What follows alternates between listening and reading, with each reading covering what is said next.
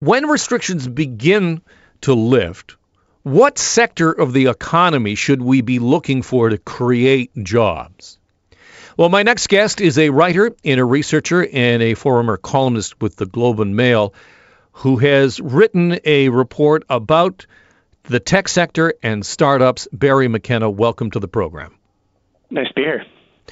So this thing, this report that you put together for I believe is it a research council? And forgive me, I don't have the name right in front of me here. But what you say is that tech startups will punch above their weight in employment. Why do you say that? The report is for the Innovation Economy Council, which is sort of a coalition of tech startups, including the Mars Discovery District in Toronto, the Ontario Centres of Excellence, and Communitech in Waterloo.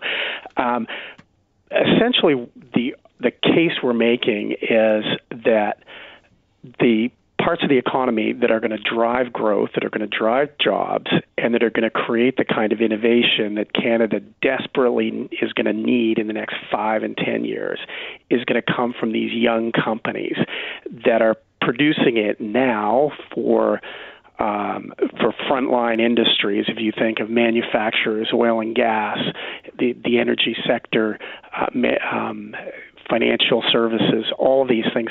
These companies are producing stuff for them now, and they're going to be producing the next wave of innovation that those companies are going to need to be productive going forward. We just don't want to see them fail in this crisis. So when you're talking about these sort of companies, the financing that gets them going is peculiar, and it's particular to this industry in many ways. And what has happened to venture capital and seed money that would be able to fund these kind of startups? Well, it really depends on where they are in the stage.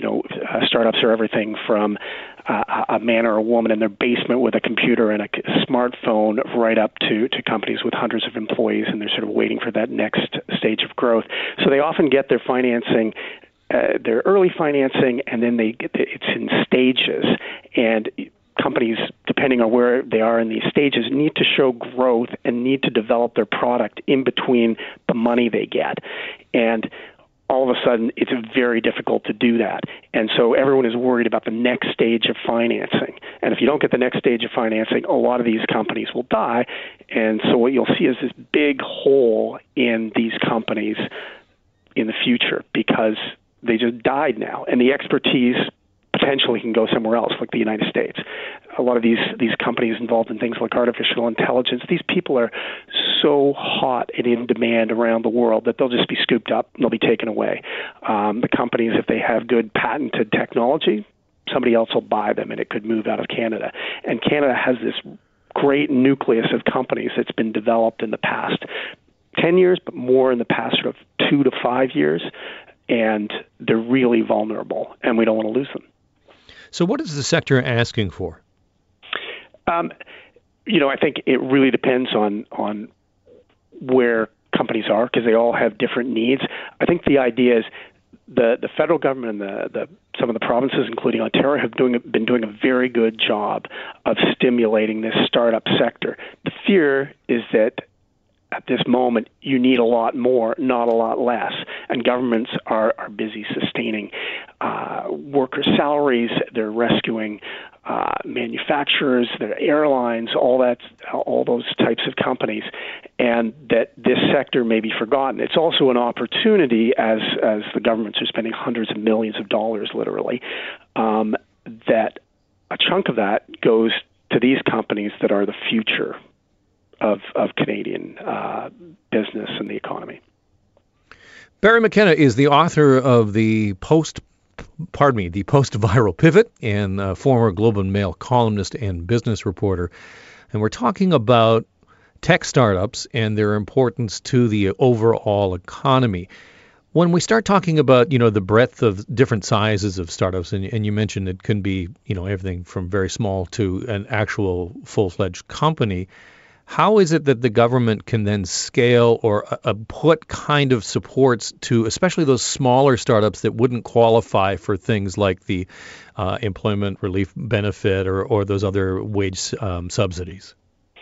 One way is through these tech hubs, which have been amply supported in Ontario and elsewhere, so that these companies have a community around them of support that allows them to grow when they're at a very vulnerable stage, to get ideas, to share ideas with others, to get expertise. That's one way. Governments, what this crisis has exposed, one of the things is that we need things. Certain supplies of things are essential to running this economy and to keeping us healthy. It goes from having domestic supply of things like masks and respirators, but it's broader than that. If you can get your supply chain cut off of that essential part you need to make whatever it is, from a car to an appliance to clothing, and suddenly your supply is cut off, this crisis has exposed the need for diversity of supply and domestic supply to help support you.